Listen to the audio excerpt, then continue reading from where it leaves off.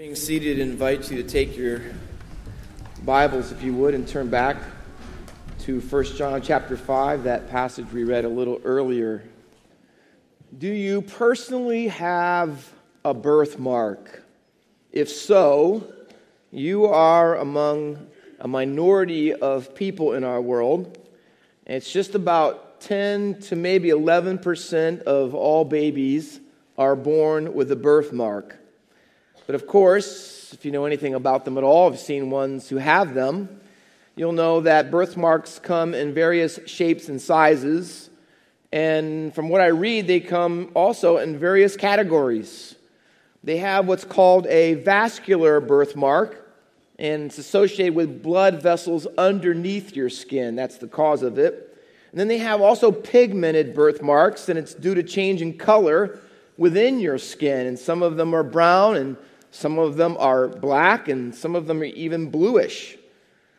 Different kinds of birthmarks. One's called a stork mark. It's very pink, almost red, and most people have them on their face or their neck.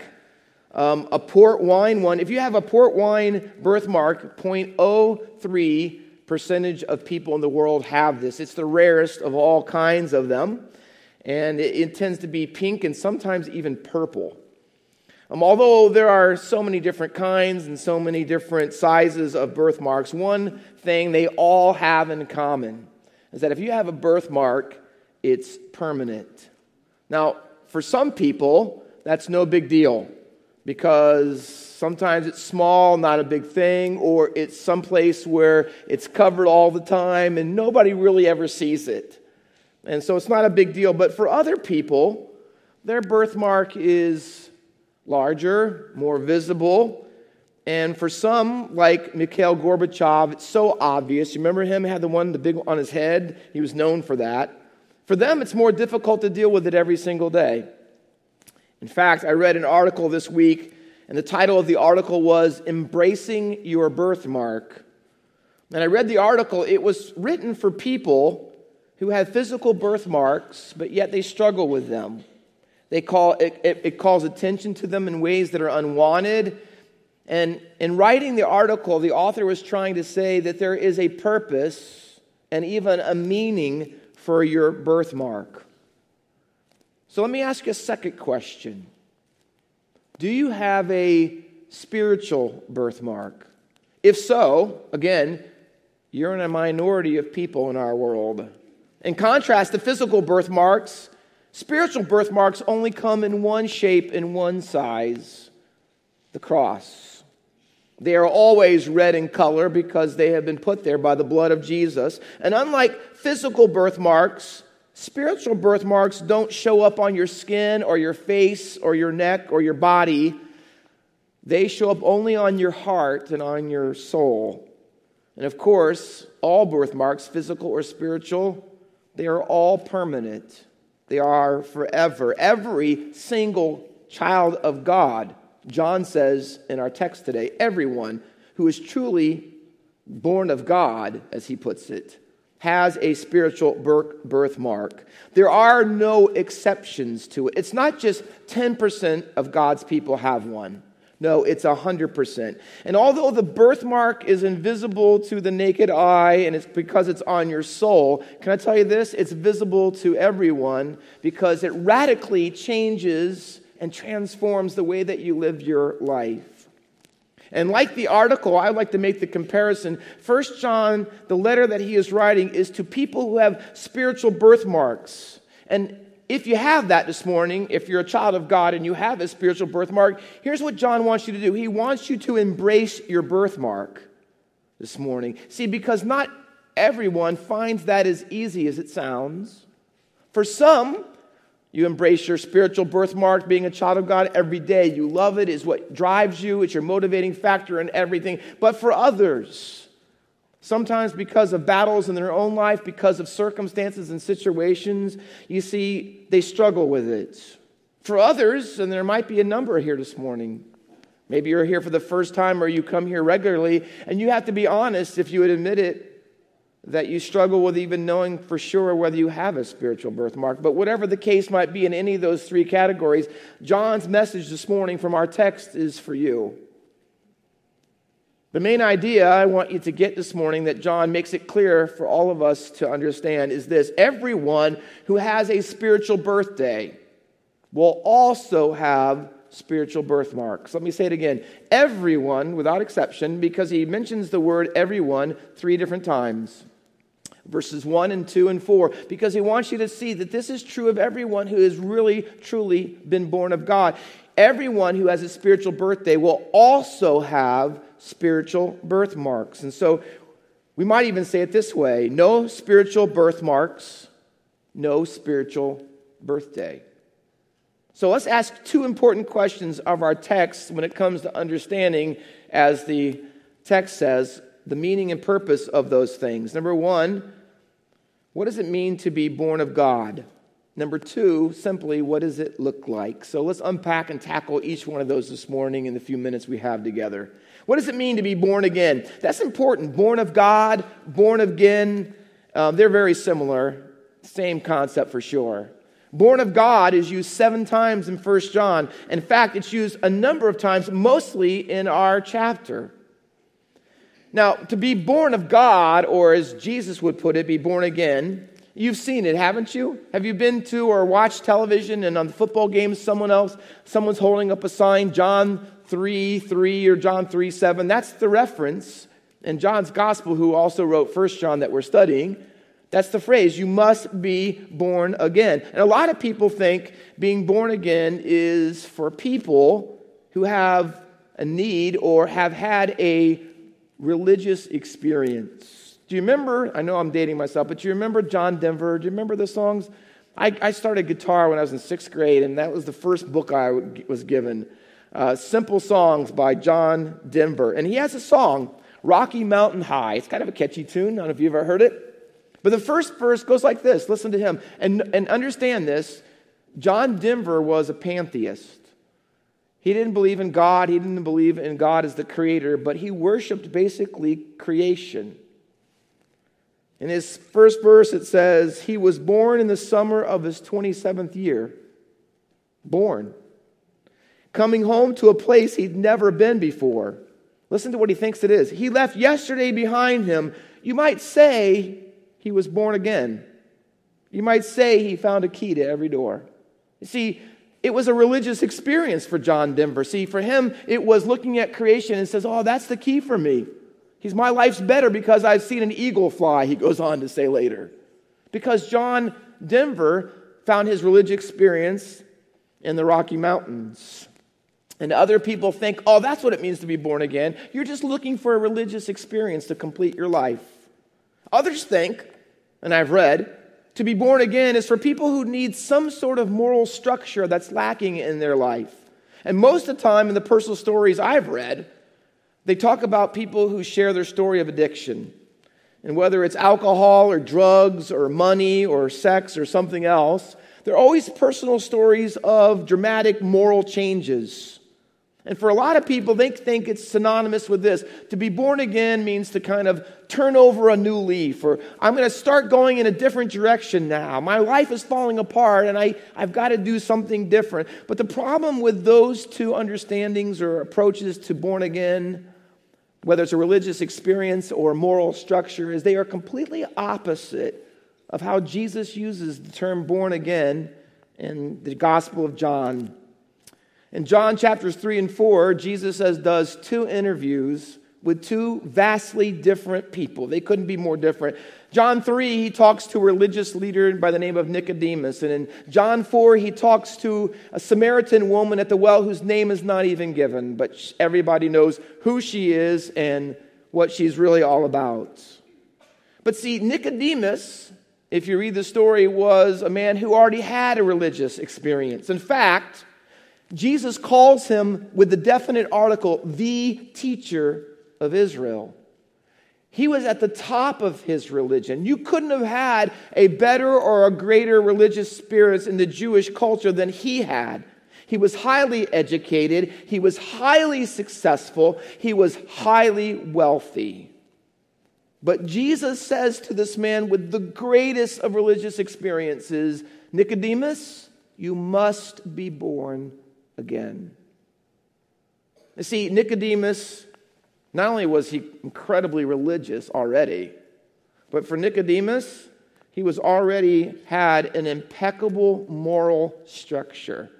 He was the fundamentalist of his day.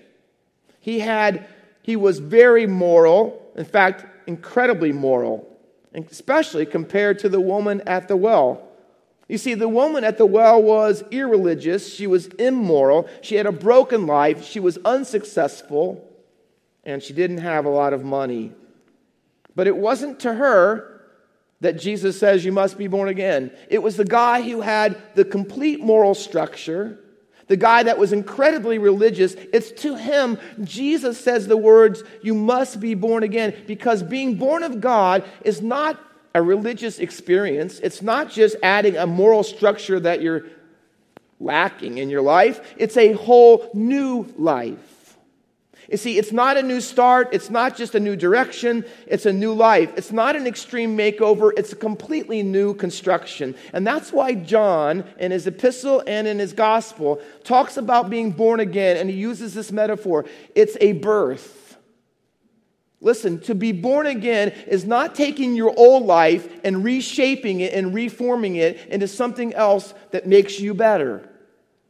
No, it's a completely new life. It's not your life, it's Jesus' life now inside of you. It's not just getting more religious.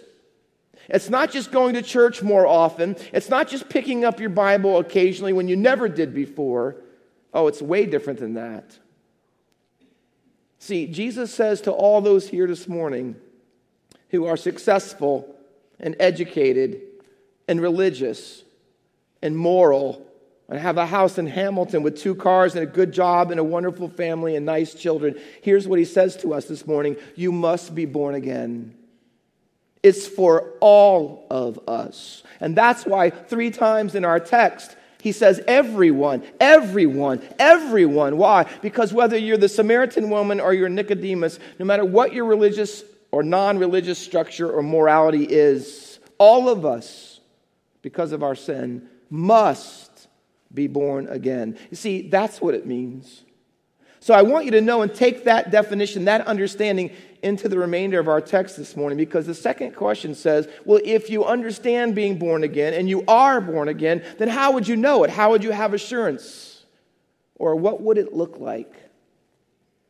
Well, John gives 3 what I call born again or born of God birthmarks. But I want you to note before we look at each one that they are coupled together, belief and behaviors.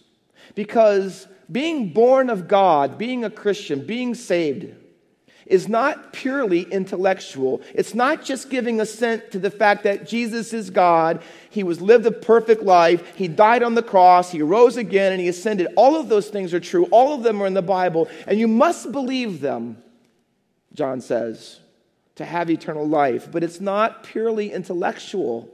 He says, it's also behavioral.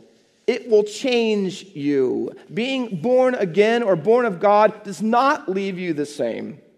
It is a change that occurs in your life from the inside out. So it is not either or, it is both and.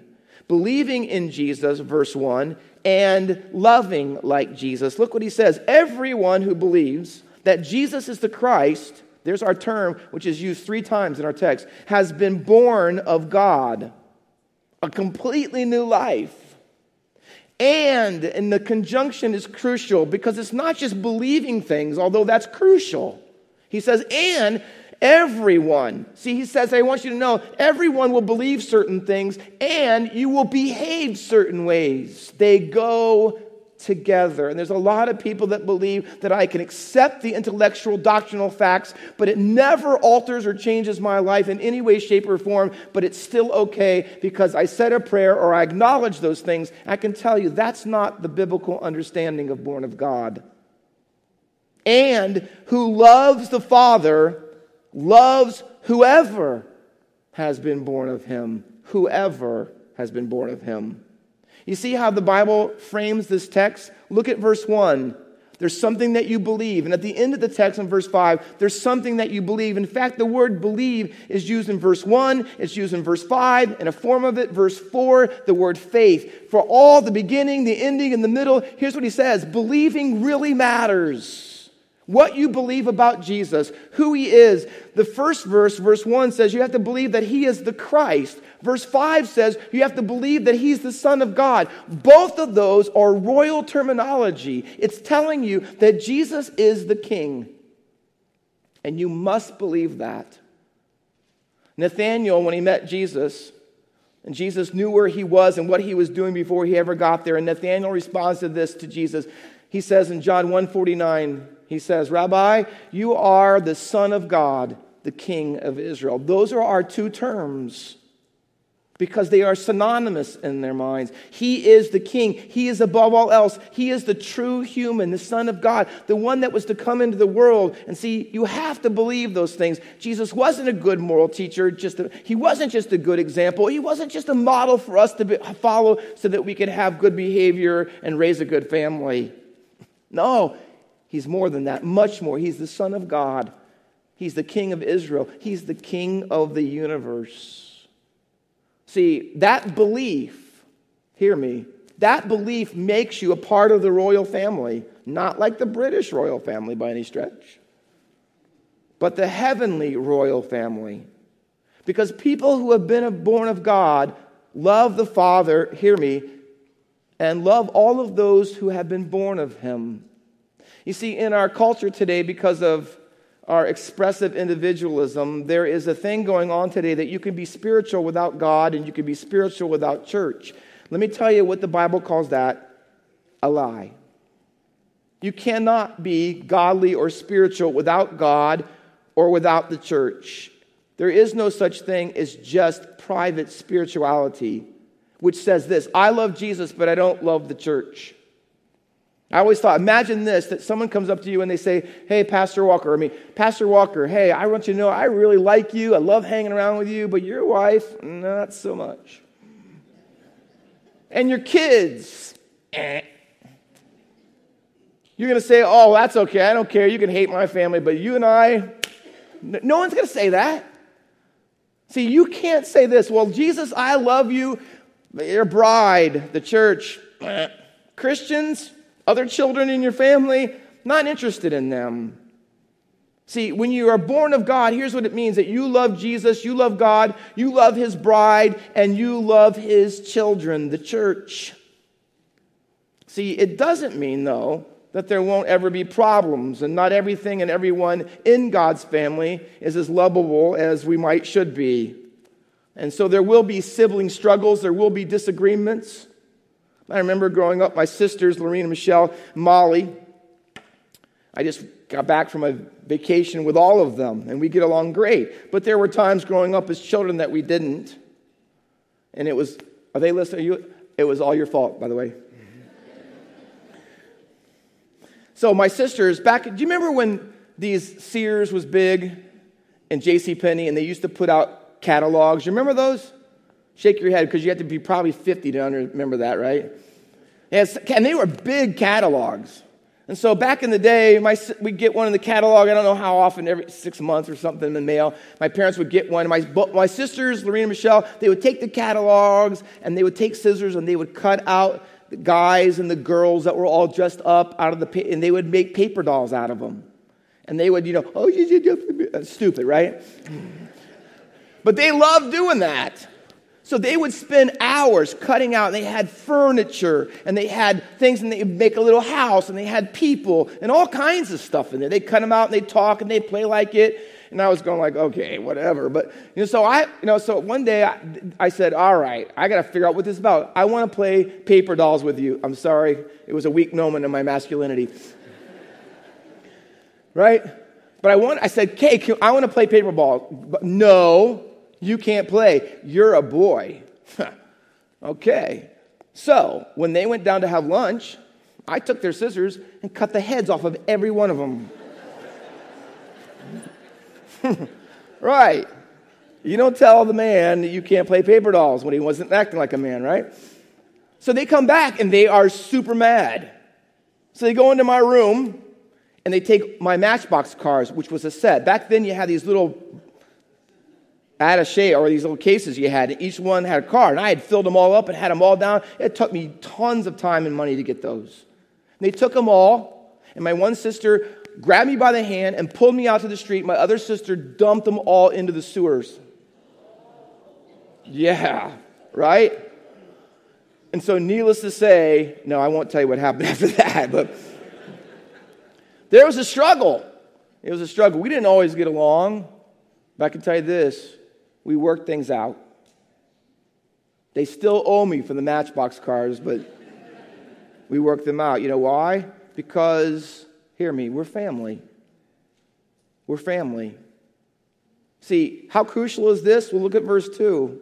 By this, think of it this way, this is how, say it this way, this is how, verse 2, this is how we know that we love the children of God, because we love Him. We love God and keep His command. See, in 1 John, it goes both ways. This is how we know we love God. We love His children. And he says, it's also true, this is how we know we love His children, because we love God. It has to go both ways. There is not a vertical part of your spirituality and not a horizontal.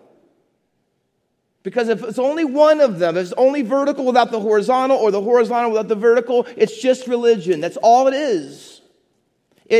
To be Christianity, to be born of God, you have to have both.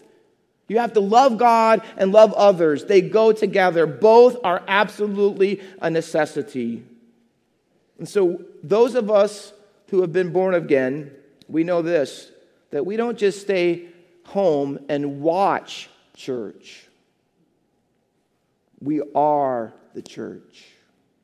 You know why? Because this isn't just a religion that you stay home and just watch because it's more convenient on your couch. No, it's a relationship. Do you see what he's saying? It's a relationship. We are the church. We don't just need God. We do. We need each other, he says. That's when you know that you're born again, where you have that understanding and you live it out. He says, see, this is how we know that we love God, because we love His children. And, second birthmark, second born of God birthmark, we keep His commandments. You know what marks people who are born of God? Obedience. Obedience. We obey His commands, verse 2. We keep His commands, verse 3. See, commandments is used 3 different times. Once in verse 2, twice in verse 3. And in the text, specifically, it means the commandments to what? To love one another. That's the most important thing. Jesus even called it a commandment in John 13. I've given you a new commandment, that you love one another. This is how people know you're my disciple. This is how. Not your orthodoxy, but your orthopraxy. It's how you love one another. And throughout the book of 1 John, he tells us, listen, you know what comes to my commands? He says, if someone says, 1 John 2:4, that I know God, but doesn't keep His commandments, he's a liar. Obedience isn't optional. It is essential. It flows from knowing God. Being born of God says, it means this, God says something in the Scriptures, and you seek to obey it. You seek to do it. You can't be born of God and live a life of perpetual disobedience.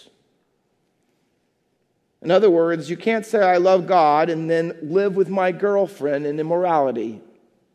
Knowingly. You can't say, I love God, and be unfaithful to your spouse. You can't say, I love God, and secretly practice a different life of being addicted to pornography. You can't say, I love God, and live your life, not just externally, but internally. You can't just say, I have the same mindset that the world does. This is how I view people. This is how I view life. Getting ahead, money, pleasure. It's just as if nothing ever happened in my life. We can't have the world's values. We can't use its language. We can't have its desires. See, if that's what marks us, birthmarks us, then we really have never had a spiritual birthday. I think John would say this, being born of God is not just external conformity, because all that is just legalism. No, it's not just going from being a rule breaker to being a rule keeper. See, people think that, I know, I've disobeyed a lot of what God says. I'm going to turn over a new leaf, and now I'm going to be a rule keeper. That's not it, because Nicodemus had lived all of his life as a rule keeper. He kept the rules. He kept Torah. He did all the things way more conservative than obedient than almost anybody you could imagine. And Jesus says to this rule keeper, you must be born again. Because it's not just external change. It's internal change. And his commandments, hear me, verse 3, are not burdensome. You hear what he's saying? That's the inside change. It's not just, God says this, okay, this is what I got to do. We used to call them chores. Did your parents ever give you chores? Chores. It's just an ugly sounding word right off the bat. Chore. It's the things that you don't want to do, but you have to do. Go clean your room. Yosemite Sam. Right? You go to your room, but you don't do it with the right attitude, and you don't even do it the best you can. You do it just to get it done, because you have to. You have to. Imagine it's your anniversary, and it's the day before, and you have forgotten to get your wife something. So you go to the store, you get her something, you don't have a lot of time, so you get her something little, a little card, just sign your name at the bottom. And so on your anniversary, you wake up and you give it to her, and you say, here you go, honey, it's this little box, $5 gift inside, with a little card with your name on it. Oh, honey, I want you to know I really love you. And because it's our anniversary and I had to get you this, here you go. Not overly romantic, right? She's not going to say, wow, that is so thoughtful. She's going to go, keep it. Why? Because it was just a chore. You had to. Well, see, when Jesus comes and gives you his life, he gives you all the commandments. And by the way, they don't change. They're still all there. But they're not burdensome.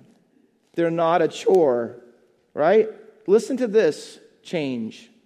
Paul says to those who serve authority and people who don't always use the authority right, he says this, you do all of your service as unto the Lord. Listen to this, not with eye service, nor as men pleasers, but from the heart.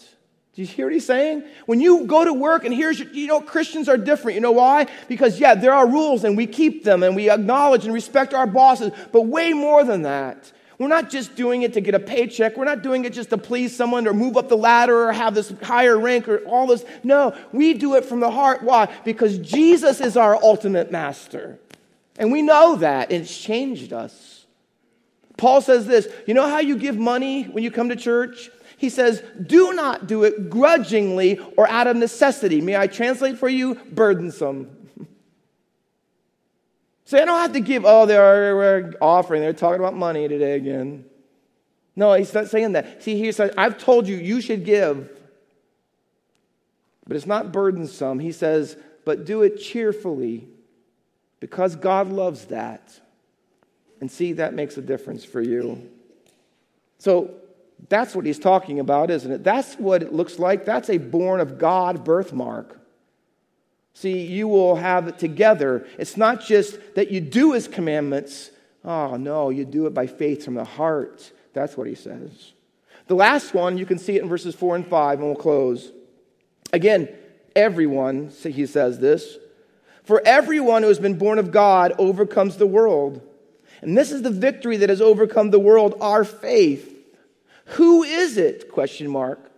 That overcomes the world except the one who believes that Jesus is the Son of God. So there it is again. It's believing, it's having faith, mentioned twice, but it's also doing something. It's living in victory.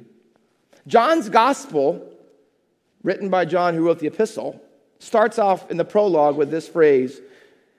That God created light and said, let there be light. And then also there was darkness, and it says, but the darkness has not overcome it. And throughout all of John's gospel, from then on out, it's the darkness trying to overcome mainly Jesus, and how Jesus shines and lives his life completely different than everybody else. And though the darkness keeps trying to be victorious over him, it can't, even when they crucify him and it's dark for a space of hours on the cross. Third day, it says, when the sun began to shine, it was the morning. See, light had come, because even that couldn't overcome Jesus. Do you know the only other time, although in our text, overcome the world is said 3 times in 2 verses, do you know the only other use of that phrase in the entire New Testament is in John's Gospel, chapter 16 and verse 33, not surprisingly by Jesus himself. And you know how he says it? He says, in the world you will have tribulations, but take heart, I have overcome the world. How could he have overcome the world already? He wasn't going to be crucified for days yet. But when he speaks that, he says, I've already overcome it. Why? Because the victory was already his. See, as I said earlier, because of Jesus and who he is and what he's done, he's the Son of God.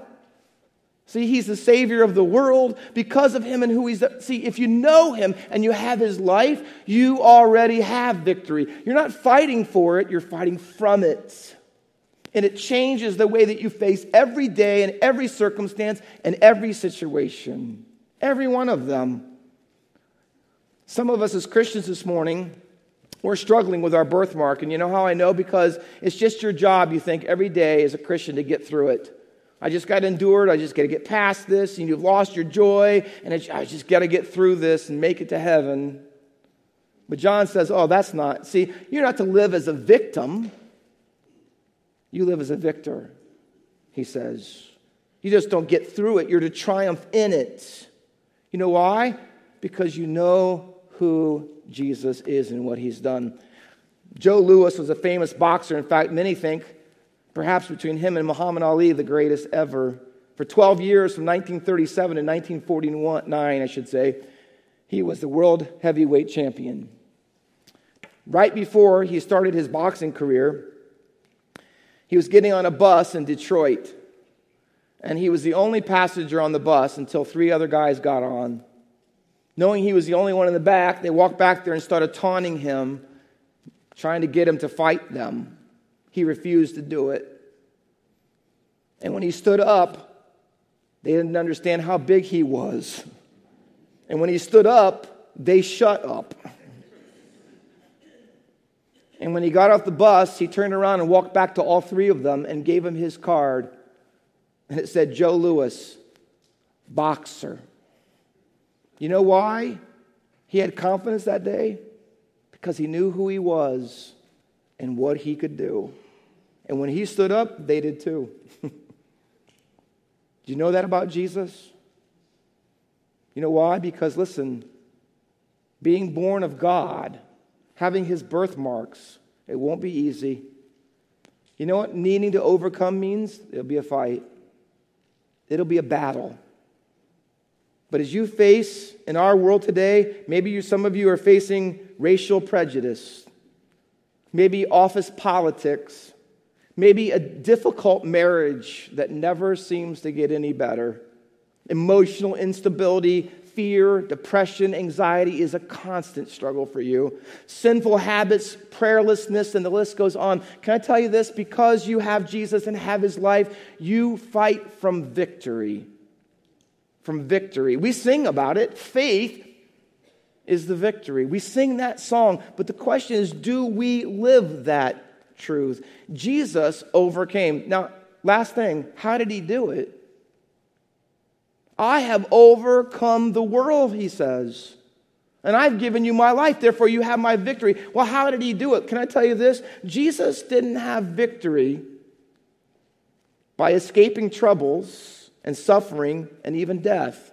He didn't get it when taunted by the religious leaders to come down on the cross. He didn't do it. That's not how he had victory. He didn't do it from running away from the soldiers in Gethsemane. He didn't do it by any of those things. You know how he had victory? By facing all of them in the power and the strength that the Father gave him, and dying on the cross so that he could, as the Bible says in Colossians, be the firstborn from the dead. One of my favorite verses, because John loves this word, overcome, is Revelation 12:11, which he also wrote. And they overcame him meaning the devil, because, two things, because of the blood of the Lamb and because of the word of their testimony. So when you have God's life in you through his blood and his birthmark is on you, see, it changes how you live your life so that you can witness for Jesus. And here's what, and they did not love their life even unto death. That's a cross. How did Jesus overcome the world? A cross, taking up his. How did the people in Revelation? By a cross. So here's what we say. We take up our cross and we say to the world, do your worst. Do your worst. You have no power over us. Ultimately, they cannot touch us. And the cross becomes the gateway to life and confidence and victory for all of us, because Paul says death has been swallowed up in victory. And that victory is ours. So Martin Luther was right when he put the words to the song, let goods and kindred go, this mortal life also. The body they may kill, God's truth abideth still. His kingdom is forever. So let me ask you one more time. Do you have a spiritual birthmark? Let's pray.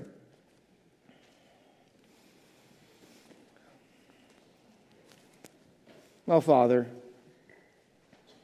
it is my prayer for those who are here this morning who may be wondering after hearing this text whether they've really been born of God, whether they really have a spiritual birthmark, because when they look at that life and what it looks like, their lives may not represent those truths. Father, I pray that as your Holy Spirit brings conviction, and as Hebrews says, critiques the thoughts and intents of our heart, I pray that we'd be humble and honest to recognize the true spiritual condition of our hearts. For those of us today who have the spiritual birthday and the birthmarks, but it's a struggle, a real struggle, I pray that they would find confidence and encouragement by knowing that Jesus has overcome the world, and the victory that we have and long for is already ours if we live it out by faith. Help them and us to that end. And we'll thank you and praise you in Jesus' name. Amen.